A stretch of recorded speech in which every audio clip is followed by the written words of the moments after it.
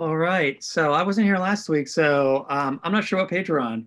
Kim, can you guide us to?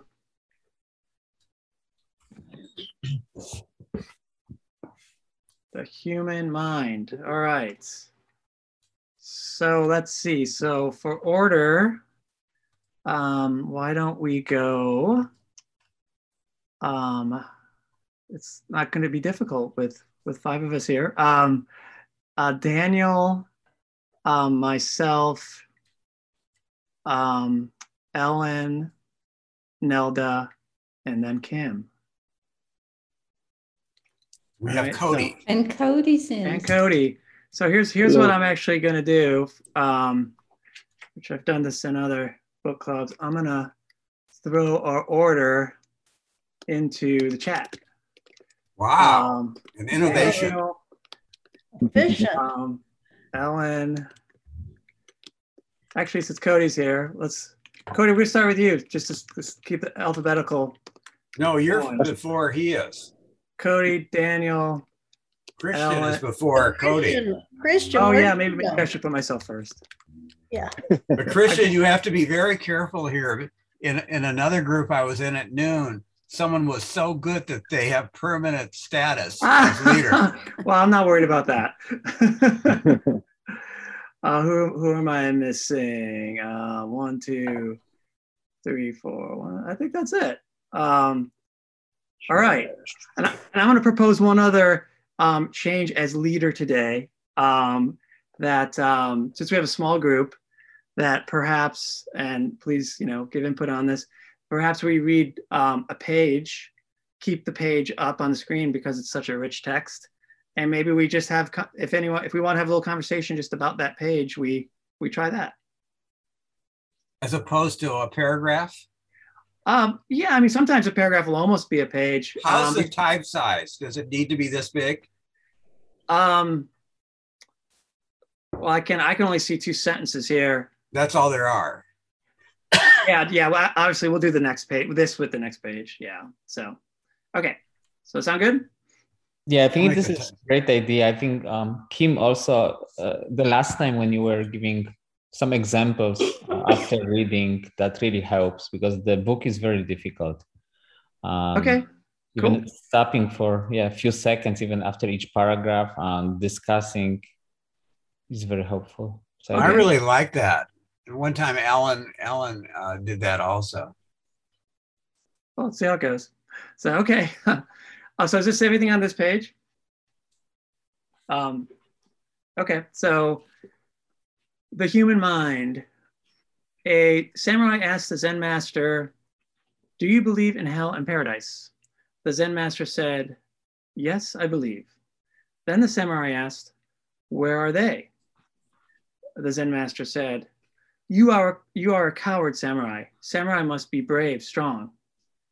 Immediately, the samurai got angry and tried to attack him with a sword.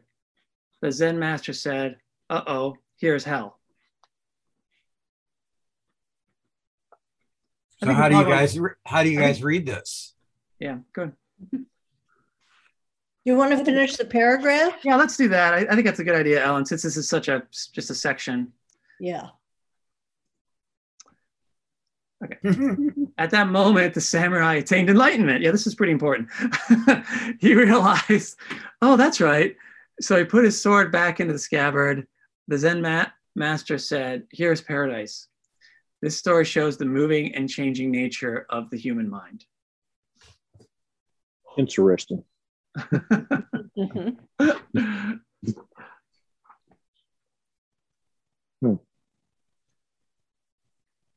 We really give ourselves away with the question we ask, don't we? Yeah. That's how I'm reading it.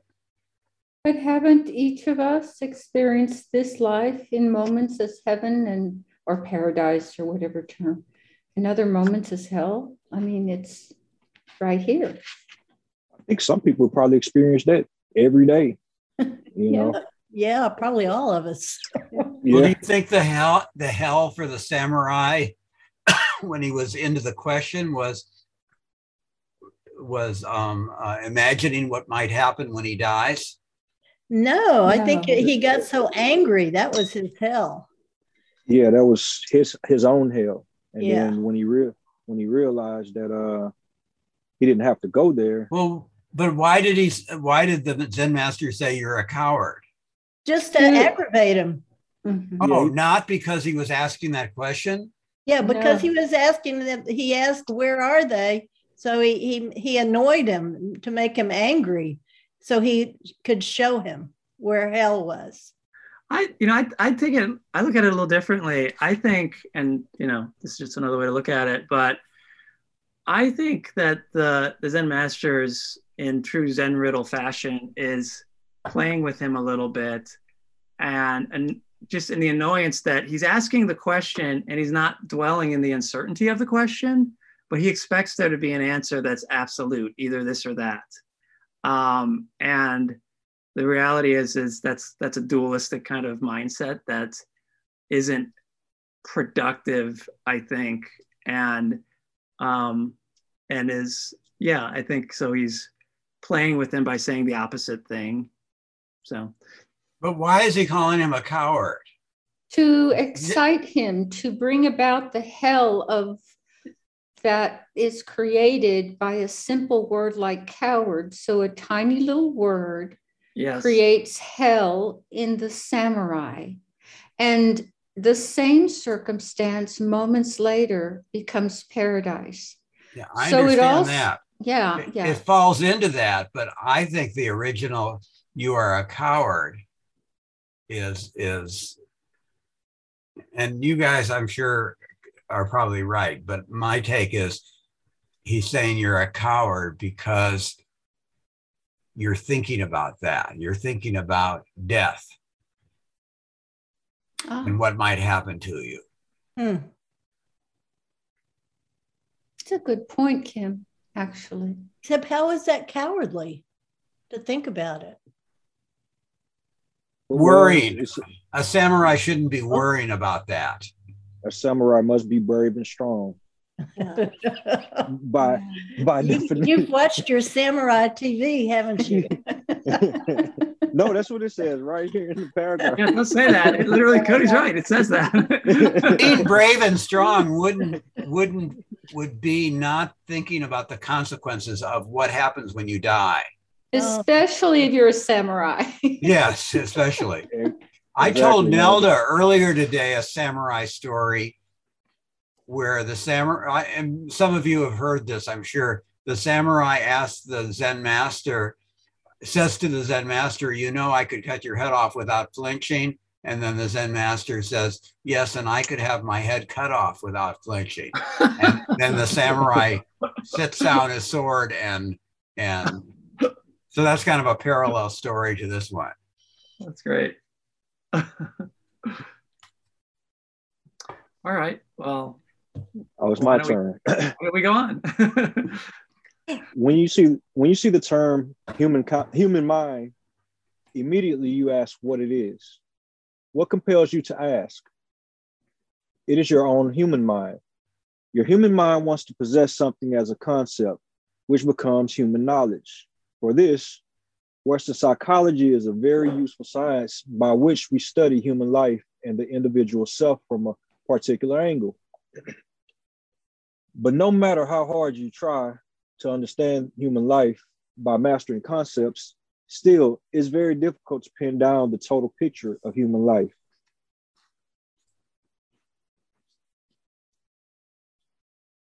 So, I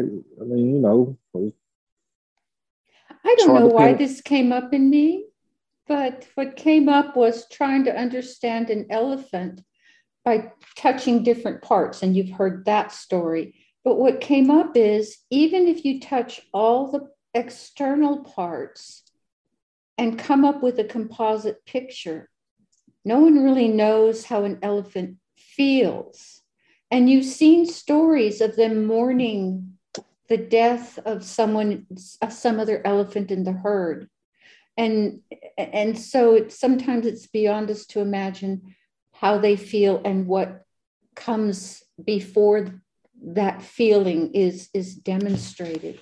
And so I think this is a really good point, that even though in psychology, we have a way to approach it from a particular angle. We still don't know the totality of what human life is.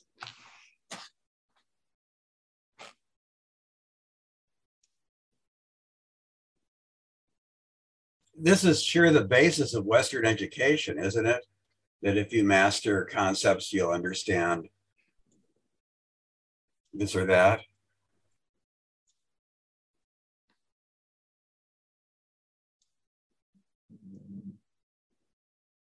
That's what I like so much about this stuff, is that it's such a great alternative.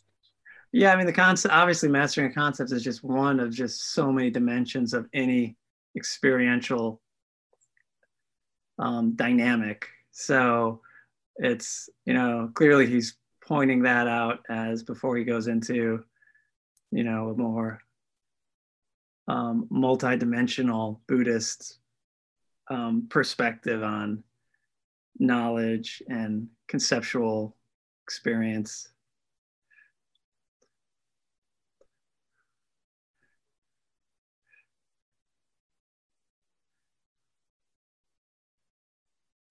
So is Ellen next?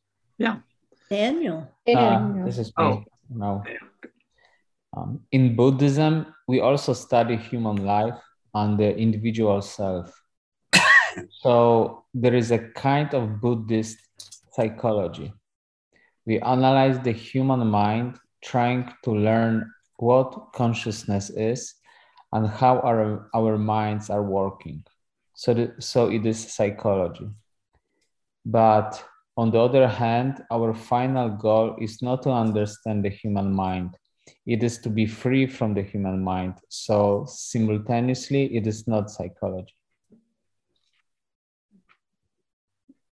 So what does that mean?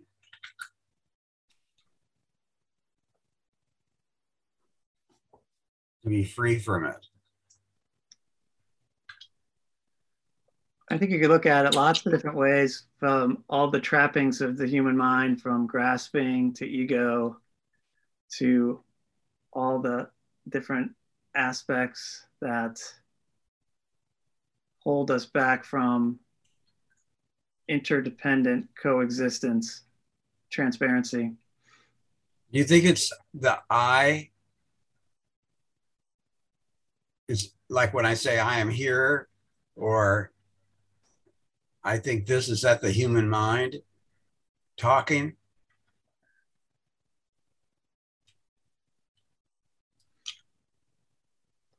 Nelda, earlier you were using the word I and then referring to something, and I kept seeing the separation between the I and all the other stuff, you know? I don't remember. I'm sure I used in our conversation the word I a lot. But I also, at the end of our conversation, made the statement, I am not my feelings.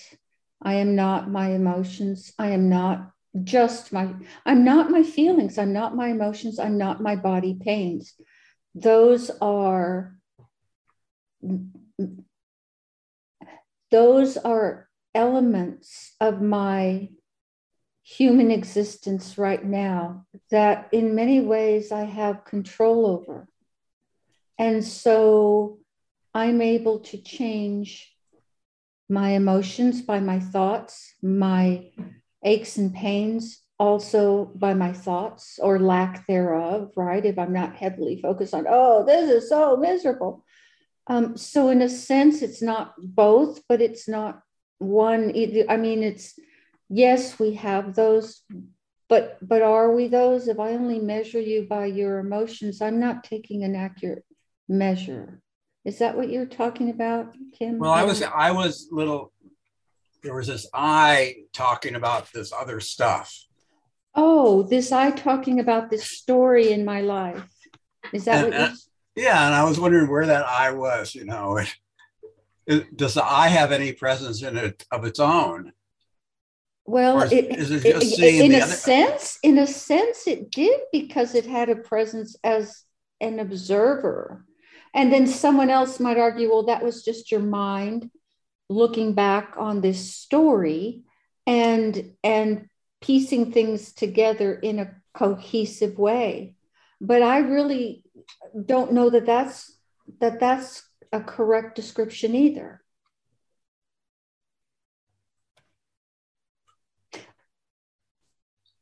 Okay. All right, let's move on. Guess it's me, huh? Go for it, Ellen. Okay. History of Buddhist psychology. People often use words such as mind, spirit, or soul to represent something opposite to a material state of being, but we don't really know what those words mean exactly. For many, many years, centuries, Buddhists have tried to know the meaning of mind. It is a very big problem for us. Maybe I'll read one more paragraph. Sure, sounds good. Ancient Buddhist scriptures such as the Lotus Sutra and the Vimalakirti Sutra and the Prajnaparamita Sutra all emphasize the existence of mind, but the term mind isn't always used in the same way. Sometimes mind represents the conscious human mind. Sometimes it represents all that exists in the world of phenomena, including the human mind. What's the difference? They don't explain. If you study ancient scriptures, you always have to figure out what the term mind means. Well, that's interesting. This was a big problem, but as Buddhism developed, people gradually began to study what is the difference between the human mind and phenomenal existence.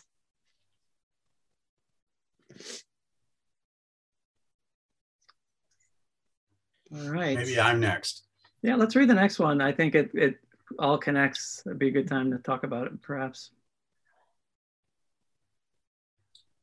In the 2nd century, the philosopher Nagarjuna realized that there is phenomenal existence, which includes the conscious human mind, and there is the original functioning of truth, by which the human mind and all phenomenal existence are produced. Though human consciousness and phenomenal existence have the same original nature. But there was still, go on. I watched a video with Alan Watts some years ago, and he basically said that like the universe is an apple tree, and the fruit of that apple tree is basically everything that's in the universe. So say like it's not separate from the tree. It's all part of the tree. So like the human mind and the universe is all connected. It's kind of hard to explain. I'm gonna have to go back and listen to it and get a better explanation of it. Oh, I remember this. Yeah, he said that just like apple tree is apples, the earth is peoples. Right. Yeah. Yeah, it's interesting. There's a neurological saying that I think is really interesting connected to that, which is that there are 10 billion neurons in our brain, and there are 10 billion stars in the known universe. Oh no! Are you kidding? Which is pretty mind-boggling when you think of it. So literally, the whole idea of our mind containing the multitudes. There's like a bizarre parallel there. Did you say 10 million? 10 billion. No, 10 billion. It's billion. 10 billion neurons, 10 billion stars. That is amazing coincidence. That's what they know. It could be many, many more. It could be more. Really? And the brain is a very mysterious thing that's being studied. One of the most mysterious,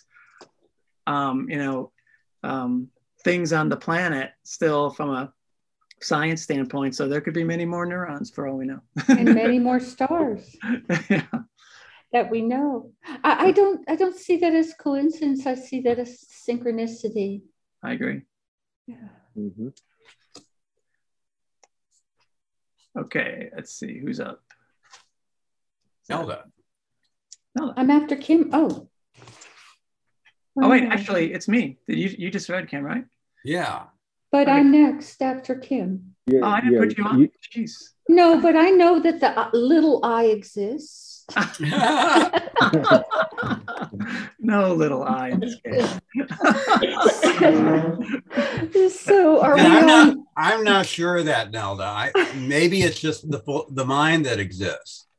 Maybe. Which one? The phenomenological one. So are we on the paragraph that starts, but there was still, okay. Yeah. But there was still trouble because that didn't explain the difference between the original nature of the mind and the phenomenal existence, which includes the conscious human mind. Philosophers just said that without the functioning of the mind, it's impossible to recognize phenomenal existence.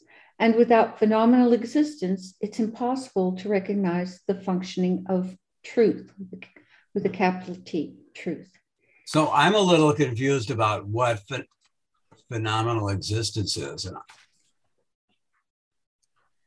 He never defined it. Well, we'll see. Oh, no definition found, of course, but phenomenal. I think what he's talking about is how we understand the world out here from the nature of phenomenon. Things it happening. Says this is nice, perceptible by the senses or through immediate experience, a phenomenal world. Exactly. Yeah. So that's what the mind does is it recognizes things that exist, like a table. So how different is this paragraph than when I am sometimes, not often enough, sitting and realize that I'm an extension of the universe? And because I was fortunate enough to get senses, that I am able to look at myself, a piece of the universe looking at itself. To me, this paragraph says a similar thing, that without the mind also including the senses and the ability to process what comes through the senses, that without the mind, we wouldn't recognize the universe, what is. And then when I say universe, I don't just mean what's found around our solar system. I mean every single cosmos and every bit of what exists that we know of. Well, is this something way beyond? There was a squirrel about 2 feet from me earlier today. Is this different than what the squirrel recognizes? I think it's more limited. I don't know that it's different because I don't really know to what extent a squirrel is conscious in the same way that we can be. Because it seems like what you're hinting at is something beyond phenomenal existence. The connection of the things you see to the entire universe, that kind of stuff. And us being an extension of that intimately. And doesn't Buddha talk about different realms of give me the right words, incarnation, that the lower realms are animals and then the higher realms are. And so I doubt that based on that squirrels can really fully grasp truth. Their truth is limited by their senses and their abilities, as ours is limited by. He talked earlier about this truth business. That's interesting because I think that's a common belief in Buddhism. And as someone who is an animal lover and, has a dog and very connected to them, it's always something I've really questioned. And that, obviously they don't have the, a different mental capacity. But I think if you think about phenomenon as about relations to one another and interdependence, I think their universe can be just as interdependent and full of the universe as any other living creature. But again, I know that goes very much against traditional Buddhist thought, which I've been known to do. So I agree with you on doggies. Looks like Cody does too. All right. It's on you. That's all. I think. Let's see. Oh no, that's me. Okay, so you finished on truth, the capital truth, right? The capital T. Buddhism always emphasizes that phenomenal existence can't exist alone. It must exist with truth. And on the other hand, truth can't exist alone. It must exist with phenomena. We say so because if you hold on to a one-sided idea of truth as the original nature of mind, then you completely forget the other side. Without the mind of phenomenal existence, you cannot understand the truth. But early philosophers didn't explain logically. They just offered the totality of existence. I have no idea what this truth business is. Yeah, did I miss something? How's he defining truth? I mean, I guess. Well, it went back to that statement by Nagarjuna. Here. Okay. Yeah, that's interesting because I think anytime you start talking about the truth, I think it's a slippery slope to dualism. And I've read quite a bit of Nagarjuna's work, and I don't know that he ever talks about the truth. But anyways, I mean, here they're even capsulizing it. Yeah. Mm-hmm.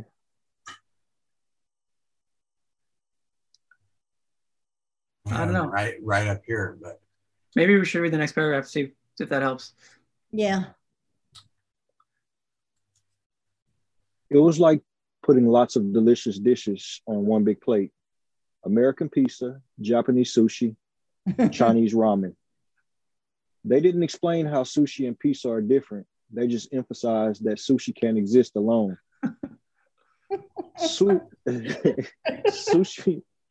must exist with pizza. Pizza must exist with sushi. In other words, all sentient beings are interconnected. So they put all kinds of food on one plate for you to accept without discrimination. And then they just offer it to you. Here it is. This is your food. Please eat. So Buddhists in ancient times suffered because our human intelligence wants to know what the difference is. But philosophers didn't have a satisfactory explanation. So that makes a lot of sense. It does? Explain it to me.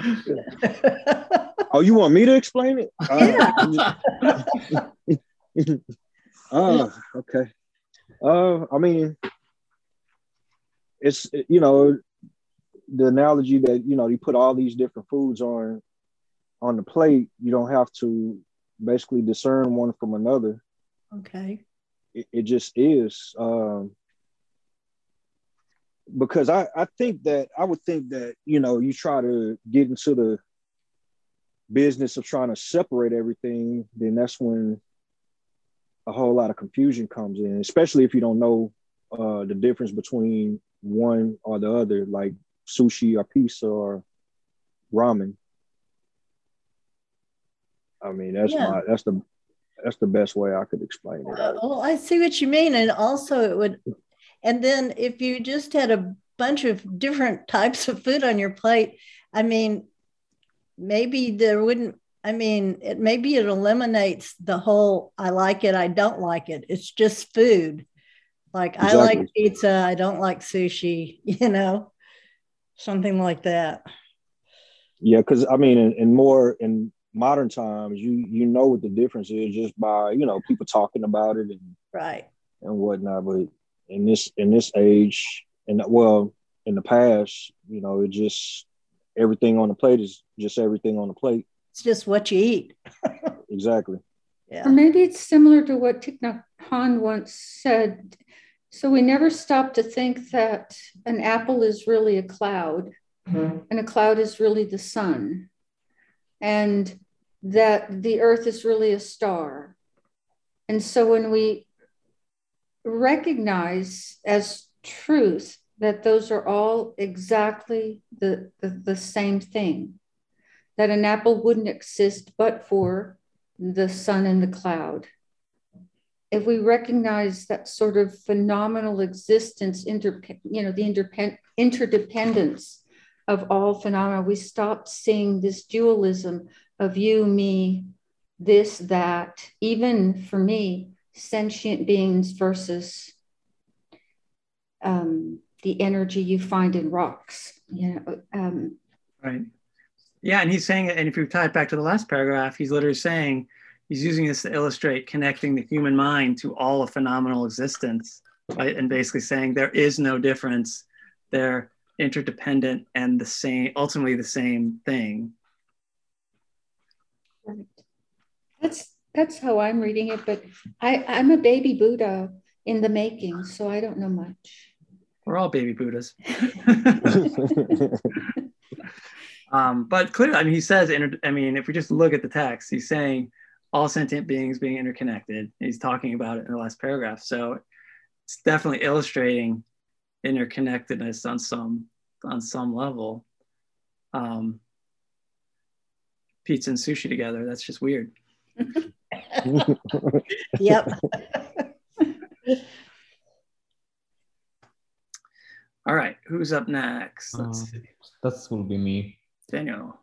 Finally, to satisfy our big balloon human head, in the 4th and 5th centuries, the Yogacara school tried to understand the difference and created Buddhist psychology. This is very nice for us. Yogacara made a logical explanation of the difference between the human mind and phenomenal existence. What knows and what is known, what sees and what is seen, in other words, subject and object. Should I continue? Yeah, why don't we do one more? The human mind is very sticky. It is always looking for something to attach to. For example, if you are eating pizza, there is an object for your mind, pizza. Your mind looks at pizza and tells you, this is your food. But the human mind doesn't only look outwardly, it also looks inwardly. So the object of your mind is not only pizza, it is also your own mind. You are eating pizza and you are also looking at yourself. That is why you can say, I am eating pizza.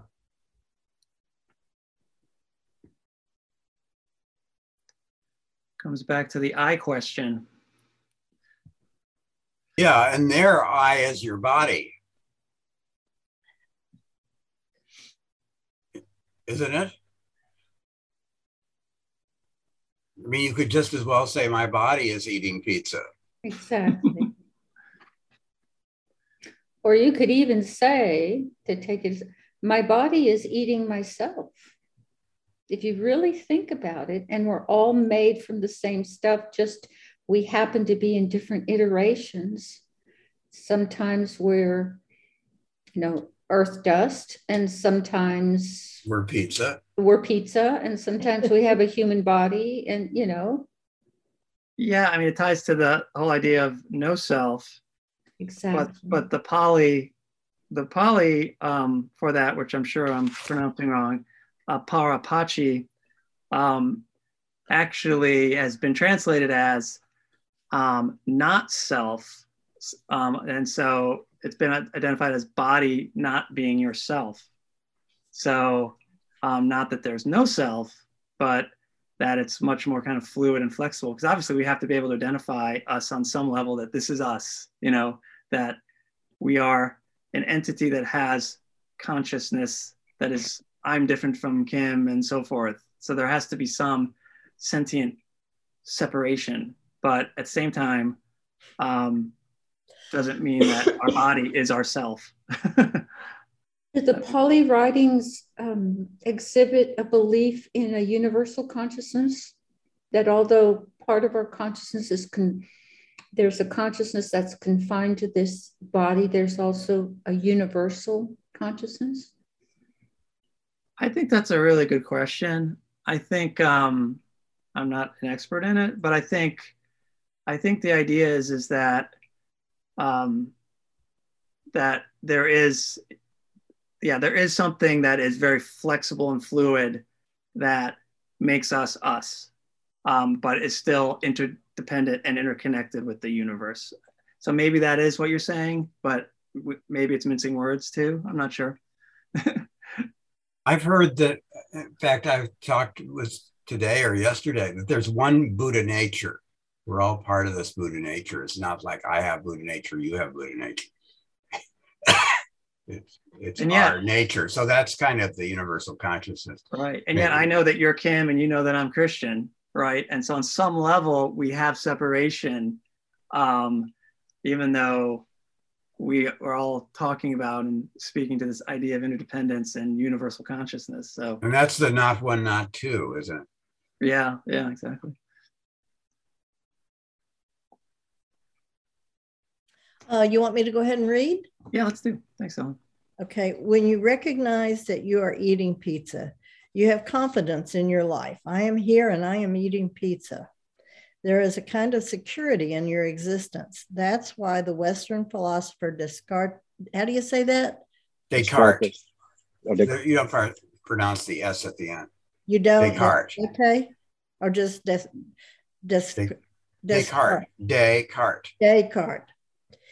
Descartes said, I am thinking, therefore I exist. Descartes was a great philosopher because he realized that point. But there is something that your mind cannot recognize objectively. What is it?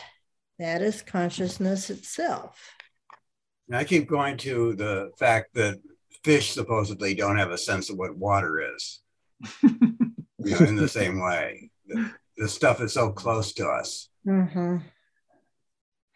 Why don't we read the last paragraph since it's at the end of the chapter? Okay. You want me to read it? Sure. Okay. You hear the term consciousness and immediately you want to know what it is. But before you think about it, consciousness is already present in your life. There it is. So consciousness exists, but not as something fixed that you can stick a label on. You cannot attach a label to it because it is completely beyond the limitations of concept. It is simply a dynamic state of being where your mind is simultaneously your own mind and also the mind of all sentient beings. In other words, all phenomenal existence. When you experience that true state of being directly when you experience that true state of being directly and accept that dynamism in your life, then you know the real meaning of mind. Seems that's a rephrase of what you just said. What's that? Which part? I'm trying to get that. Sorry. Are you talking about the mind is simultaneously your own mind and also the mind of all sentient beings? Yes. He said it much better though. It's a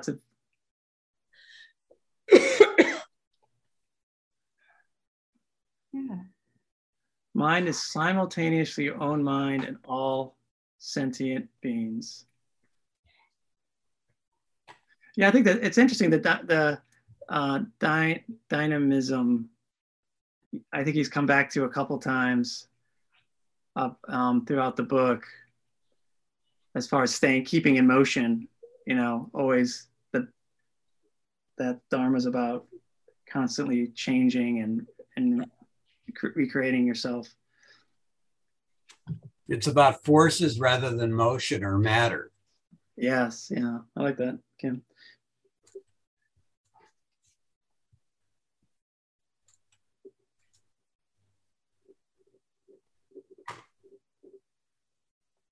All right, who's up? Kim. Kim, it's all you. In Buddhist psychology, karmic energy and human consciousness. In Buddhist psychology, the human mind is called vijnana, a Sanskrit word that is translated as consciousness. In terms of the 5 skandhas that constitute human existence, vijnana is the 5th one, which is called mind. The 4 other skandhas are form, rupa, feeling, vedana, perception, samjna,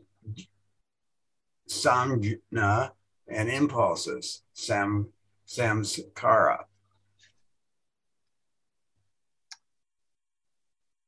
Why don't we read the next section? 2 sections of Vijnana. To understand our human consciousness called Vijnana, we have to learn its 2 important characteristics. First, Vijnana possesses within itself potential energy by which it can carry itself on from moment to moment. Second, this potential energy creates the phenomenal world, which includes human consciousness. This teaching is a little difficult to understand, but I will try to explain.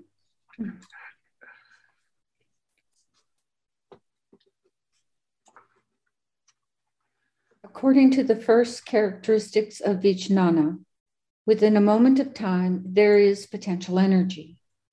Consciousness uses that energy to carry itself on. To carry on means to nurture something from an immature state to a mature state. For example, when a baby is born, that baby is an immature being.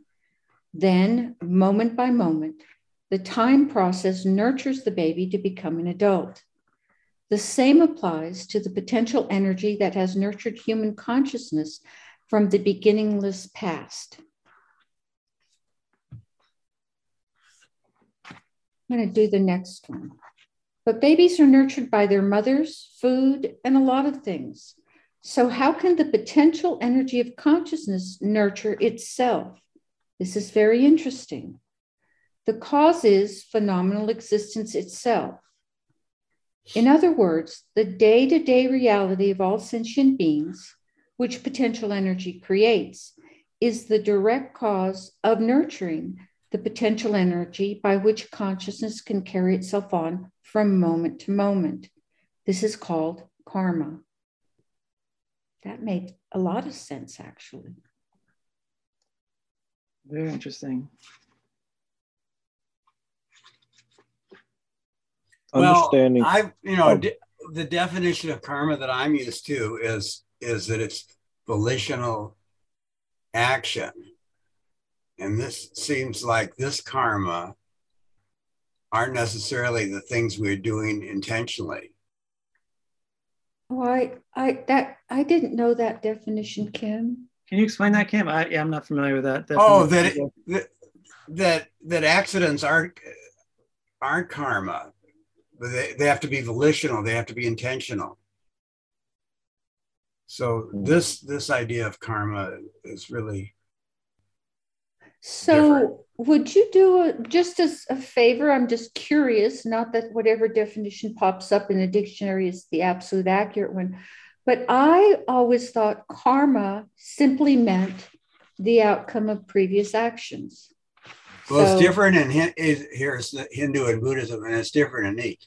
The sum of a person's action in this and previous states of existence viewed as deciding their fate in future existences. But see, even that definition does not include the component of volition.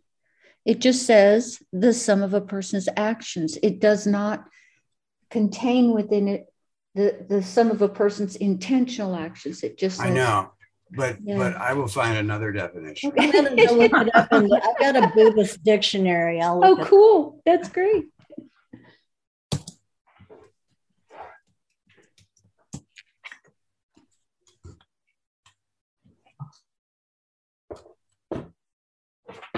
Oh, here, actually.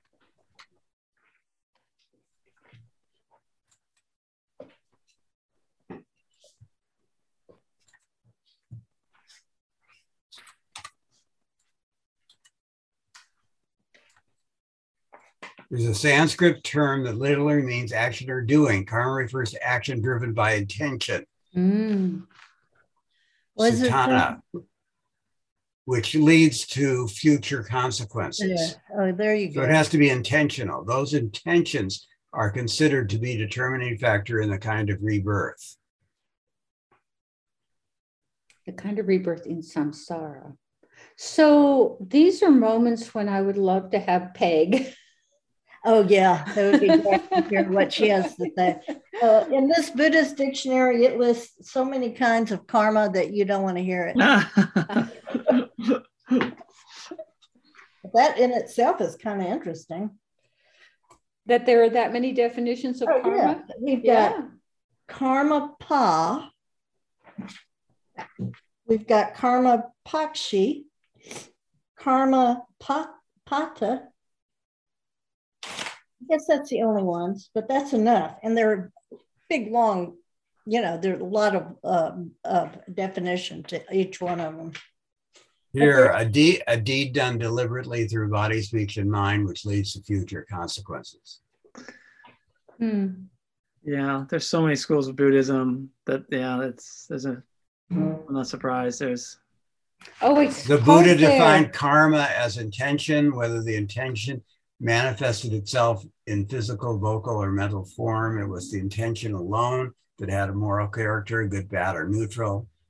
The focus of interest shifted from physical action involving people and objects in the real world to psychological process. Okay. Right. I mean, that's tying it, not even connecting it with rebirth, but just in one's own life. Right. So that's, another controversial topic in the Buddhist world. Going back to the reading, it seems to me that he is not defining karma if you read that paragraph. But babies are nurtured. Here, so the next paragraph, let's do that. Okay. Understanding. Go ahead, Cody, sorry. Oh, is it on you or? It is on you, right? Oh, yeah, is it me? Okay, yeah, it is, right. Okay, sure, thanks. Okay. Understanding karma as the direct cause of nurturing potential energy is not the common meaning of karma. People often put a certain label on karma, and then it is called bad karma. You don't really know what it is, but you believe that something accumulated in your past life controls your present life. If you think in that way, then your life is based on the principle of fatalism, but karma doesn't behave in that way. Karma doesn't have particular labels. It's really free.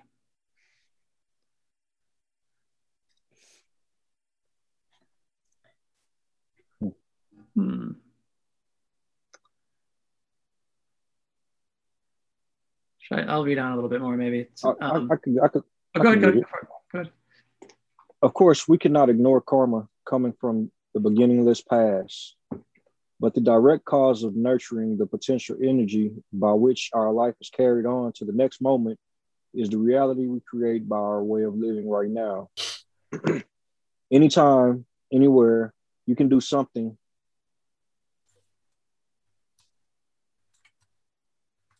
good for the future. So there's always a possibility to live toward your own future or for future generations. This is very important for us because we can have hope. I'll read another one. We can have hope because of the second characteristic of Vijnana. The potential energy that Vijnana possesses creates the phenomenal world. How? Within the world of unity, all at once life subtly begins to move toward difference. Then, according to a chain of causation, our life in the human world arises. That subtle original movement of life from oneness to multiplicity is the incipient moment.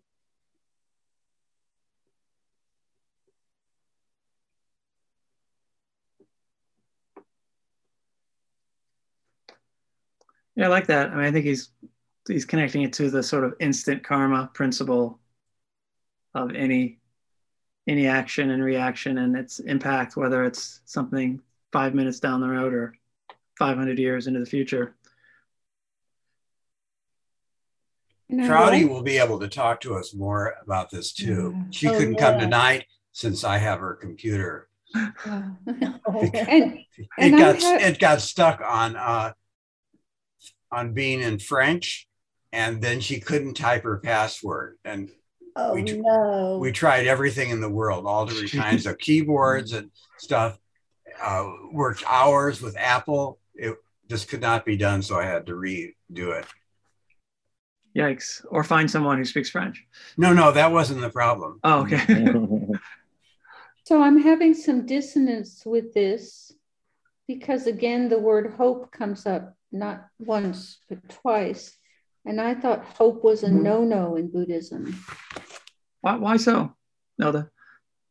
Well, I once asked Peg in one of our inquiries, what was wrong with hope? And she says, hope is a form of attachment because you are wanting or searching for something you don't have. You have this desire, wish for, I hope tomorrow's sunny. I hope, I hope whatever. I hope my son has 5 grandchildren for me, whatever your hope is. And it's an attachment. And so she actually said something, and Kim, do you remember her words? Exact hope. I know both Flint and Peg are really down on hope. So I guess the question is, obviously, what do you think? And B, is it really hope or is excessive hope for something really what is being talked about? Like hoping for something so much that it rules you, and something that is you can't, drives you to an overly degree that you're not holding on to lightly, which I think is, and from my thinking would be more of that's a more kind of a Buddhist mentality of that, but just, I don't know. I got the impression that she was saying any kind of hope was a subtle, whether it was intense or not, is a form of attachment. Here it says, hope is often tied into, like Christian's saying, into desire and craving, which Buddhists regard as a form of suffering. Yeah, craving, I think, because I think the word craving is from my thinking, it's like, that's an extreme version of, that's taking hope to an extreme, which, right, Buddhism tries to avoid the extremes. It takes you out of this moment. That's what I don't like about it. Yeah, because you can get obsessed with it, right? You know, like when I was applying for jobs, my whole life was waiting for the mail. That was kind of hope. And I missed a semester of school, graduate school. But then I took my 276 rejection letters and staple gunned them to this 4x4 column all the way to the ceiling. I applied to every school, whether or not they had a job in Oregon or Washington, because that's where I wanted to live. Anyway. I don't see anything wrong with hoping someone gets home safely.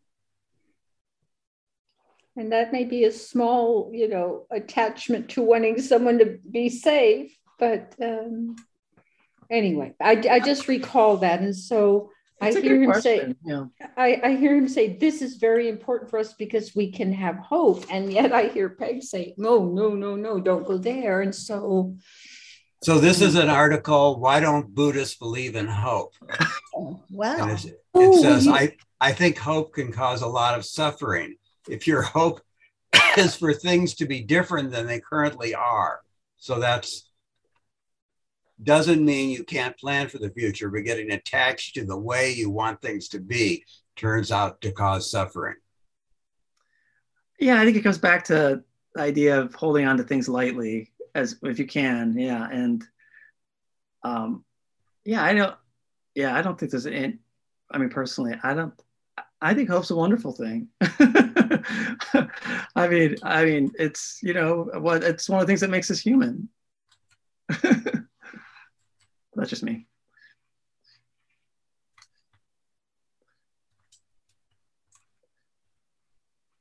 Y'all, it's my bedtime. Okay. Later here than it is there. Should we stop here? How much more do we have for this? And do our writing?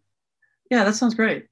Let's. Oh wait, can we go to the next page? Are we close to the end of the I don't know. Let's see.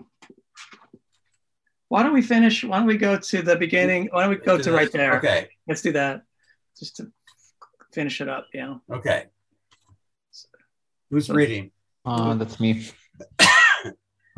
We can hope because of the second characteristic of Vijnana, the potential energy that Vijnana possesses creates the phenomenal world. How? Within the world of unity, all at once life subtly begins to move toward difference.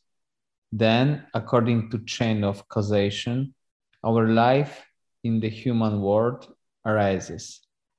That subtle original movement of life from oneness to multiplicity is the incipient moment. And suppose I heard a lecture about the creation of the universe, and in the first part of a second, there was only one. Everything was the same, and it was exactly like this. And then things started to become different. And the reason why penguins are more diverse than human beings is because they've been on the planet so much longer. When you see penguins on an iceberg, they're genetically more different than all the human beings on Earth, which is cool, I think. That's pretty cool. So that goes with this. The longer things around, the more different it will be. And when you buy like 10 items at a store, 10 identical items, and then 10 years later, they'll be in all different states, right? Because some will disintegrate, some will never have been touched and still be in the box. So it's the same deal there too. Okay, so who's up? Let's see. Let's see who's gonna finish this up here. Oh, Ellen left, so it's you, Kim.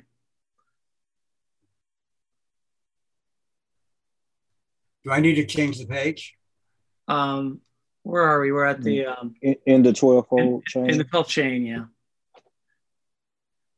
You've got who's reading? It's you, Kim. One last paragraph. In the 12-fold chain of causation, pratya samutaba tapada.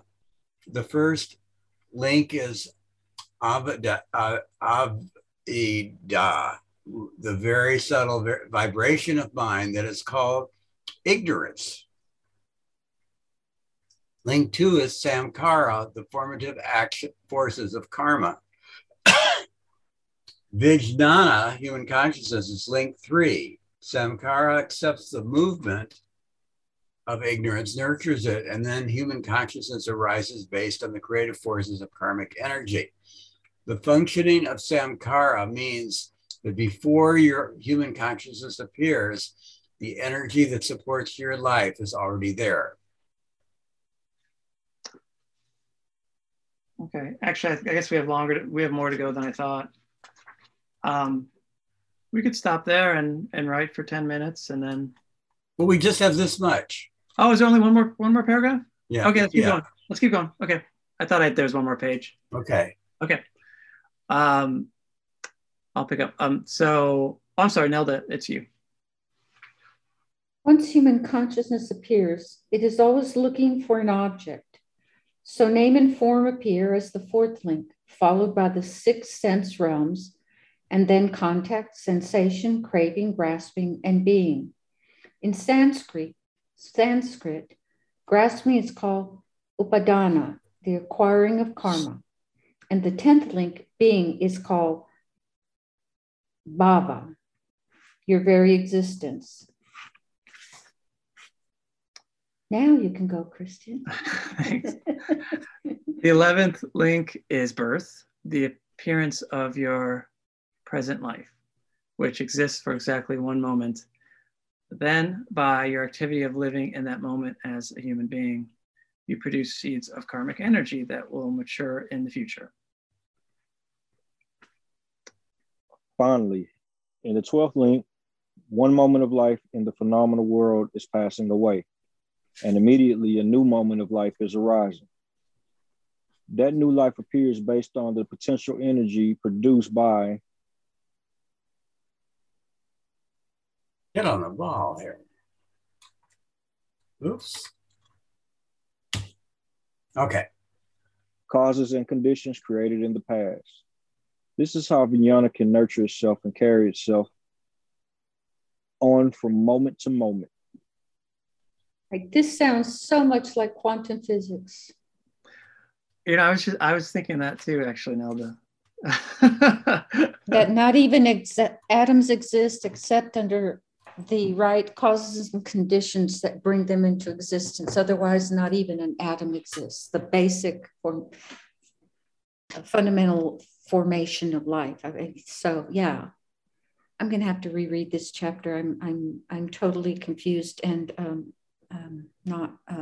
it's not resonating. All right, shall we write for 10 minutes and then discuss? Then it'll all make sense, I'm sure. Maybe not. Thanks, Kim. All right, who has some ideas and thoughts and writings they'd like to share? Or who wants to go first, I should say. I'll go first to relieve myself of pain and suffering. How's that? Found this quite esoteric. I did. And I don't remember. I wish I could remember what Christoph's, there's a very poignant key part of his Dharma talk this Sunday that talked about understanding Buddhism in this way, or this way. One is it leads to a deeper understanding, and the one which is I think is experientially was just pure suffering. Well, that must be where I am, because I just need to reread this and then let go of it, because just so here's what I wrote. Another school of thought. A gathering of words attempting to explain the unexplainable, at times the inexplicable, like grasping for air and one supposedly catching that air in your hands and opening it to observe what you have. It's dissipated, doesn't exist. So what does all of this mean for my embodied existence now? I wonder if by trying to explain, we simply create another construct. Ironically, we're encouraged to live at the most uncluttered level. Just sit, we're told, breathe. Find the small I in yourself, to lose that small I, and open to the greater truth of our, and I didn't remember the phrase, whatever phenomenological existence. So I asked myself, how does one explain consciousness when we don't even know where consciousness resides? And any place we try to place it is simply a theory. So back to the basics for me. Why do I practice? To relieve my suffering. To learn the small I well enough. To, as Carolyn May said, just let go. Let go of how you thought your life should be and embrace the life that is trying to work its way into your consciousness. That really helped me. Oh, good. How did it help you, Kim? Understand what we were reading. That helped me understand. That was beautiful. I like that. I wrote about I, too. So here, oops, yeah, you can see it. So that's the drawing. And that's me looking at and then there's a icky egg because I don't like eggs. And thus me looking at Okay, I am here. I think I am. When I try to figure out I get confused. Is there an I in me? Where might she reside? I don't like hard-boiled eggs. I've never eaten one. Who is this I? What does she look like? So there.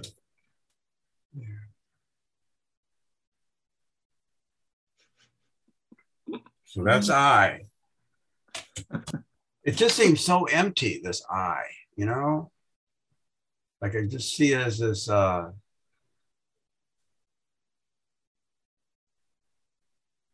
the real business is not I, but me, in a sense. You know, you say, I am here, but who's here?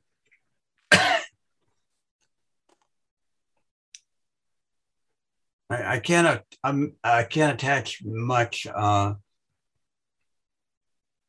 substance to this thing, to the I. Yeah, especially, you know, not to get back to the whole physics of it, because I'm not a scientist, but, you know, we're talking about sort of I think in a previous meeting about when is I here? Like when is the now? When is the here? And when is the past and when is the future? And, you know, maybe we talked about this, but you can't pinpoint the moment between the present, the past, and the present. Scientifically, it's impossible to do. You can't say, okay, this is now 0.009 seconds is when it's going to be the future, right? You can't do it. Actually, someone told me in Buddhism, there is a duration of now. It's not an instant. It's a little bit longer than that. Well, I'd like to see that because the best scientists in the world haven't been able to. I know, of course, to pinpoint that down. So yeah, I'd like to see the science behind it. Okay. But I'm curious about that. But it's how long is a moment? Yeah, and I think I'll find it in a second. Okay. But I think part of the point is, I mean, from a Buddhist perspective, that's, I think, fits with Buddhism. Oh, here. Yeah. In the practice of Vipassana, this is from Tricycle Magazine, we try to stay in this present moment. A single practice moment, they call it, is about 1 to 3 seconds long. I don't think that helps. What is meant by being in the moment to a Buddhist? Well, this doesn't give a time. Yeah, because you can't do it. I mean, I challenge. I've heard that it's a fraction of a second. But okay, so but the second it's just a quantum physics like Nelda was talking about. The second you pinpoint it, it moves and shifts. It's gone in a whiff, right? So that just shows you the past, present, and the future are illusions of our concept of the I in some ways. So again, I'm going to ask each of you because I think it's the seminal, the core question. What does this all mean for our embodied existence now? I mean, we can read and read and read and find words and explanations and different definitions of hope or now or whatever. But really, when the words are all pushed aside, what does that mean for how this life, changing, quote, moment by moment, goes through this life until it's over? What's neat about your question is Nagarjuna kept maintaining that the whole purpose of all his thinking was to end suffering. Interesting. I mean, Nagarjuna was, he was really big on emptiness, and emptiness being about motion. And I think, Nelda, how I look at it is, ties back to what you're saying earlier, which is that it's more about principles to live by and reflect on than it is about dogma that's you're obsessing over and trying to you know, like the 18 causes of this or that, but it's fundamentally more about practical principles that can impact living. and So if it doesn't do that, and that's the difference with philosophy and Buddhism, that philosophy is not about ending suffering. It's about figuring things out. And maybe a philosopher would disagree. I don't know, you know, but that's like my take, that this is not philosophy. So that's why your question is so relevant. I agree. Like, if it doesn't make a difference to, you know, if it improve our lives, or like we were reading about the Tudar Sutra and that kind of stuff, that's all intended to relieve suffering. And I will get to my existential question that many of us ask in different ways, but I ask it in this way. What's it all for? What's it all for? And I've asked and asked and asked, and over the years come to different answers. But lately, the answer I've come to, because I love playing this game, what if X, Y, X is true, or Y is true, or Z is true? Will that have made living this life for me worth living? And what I've come to, without any, you know, the 5 steps, that many precepts. So I've asked myself, is it possible that the only purpose of living this life is not a heaven or hell or demerits or this or that, but maybe the only purpose my life serves is making the next life beside me or coming after me just a little bit easier? Is that enough of a purpose for me to be able to say that having lived this life, and boy, haven't we all had our share of joy and pain? Will that one thought be enough for me to have said, yeah, this life is worth living? To the attempt, not even the actualization of having made the next life next to me or to come after me through karma or, you know, whatever. Just a bit easier. For me, it is. And that's why I practice, to heal myself enough to not make the life next to me or my own or lives to come after because of karmic results worse, but just a little less painful, if that's possible. And that doesn't have to be everyone's answer. That's just mine. So when you said that your next life or the next life, it could be your next life, but it could be the life of my next door neighbor or the next door neighbor. Right. But that's still to end suffering, whether it's now or then or when or. And to me, that's sufficient. I don't even have the right word.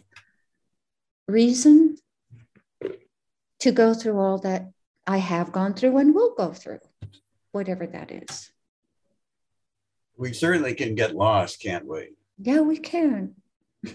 In all this. That's for sure. So, I mean, what that's about just the rest of you? Daniel, Cody, do you guys have any thoughts before we better wrap up soon? I don't have anything. That's cool. Yeah, I didn't write anything, but actually referring to the question of meaning of life, I recently heard a take on this, that one of the reasons maybe why we are struggling to answer it is because it's just a wrong question we ask. It's a question which makes no sense really. And in science, for example, in the past and probably also right now, we are just asking incorrect questions. Like back when we were thinking that the Earth is flat, we were asking what's at the edge of the Earth. Or we could ask a question, what's the moon, what kind of cheese is a moon made out of? So the same way, question about what's the meaning of life just makes maybe no sense in a broader meaning. You're just asking a wrong question. Oh, thank you, Daniel. I love Well, you're also making an assumption that it has a meaning. Yeah. Yeah, and I think I keep coming back to, which is a very Buddhist concept, and Thich Nhat Hanh talks a lot about it, but just the idea of life being amazing from a standpoint of just being able to create it anew in each moment. And because you can. I mean, you can just decide to do something different and just do it. And whether it's a moment or 10 moments or a year or 2 months or whatever, I mean, you can. Now, the outcome's not guaranteed, but you can create your existence in a new way every single moment. I think that's really exciting when you really think about it. Isn't that freedom? Yeah, that's liberation. That's why Buddha talked about it, that you know, it wasn't just the monks who could be enlightened or aware, that it was available to anybody at any time. It could be just the illiterate farmer in the fields who's like, he walked by and said, he's aware, that person's aware. He even went farther, because he said, I and all beings are awakened. So we already are. And then we just have to recognize. The challenge is to recognize it. Right. And so that's, I don't know. I mean, I think that for me, that's an amazing thing. It's lovely. So, but anyways, we better wrap it up. Thanks, everybody. Thank you. Great seeing everyone. See you next time. I hope everyone is well. Sure. Bye-bye. Bye all.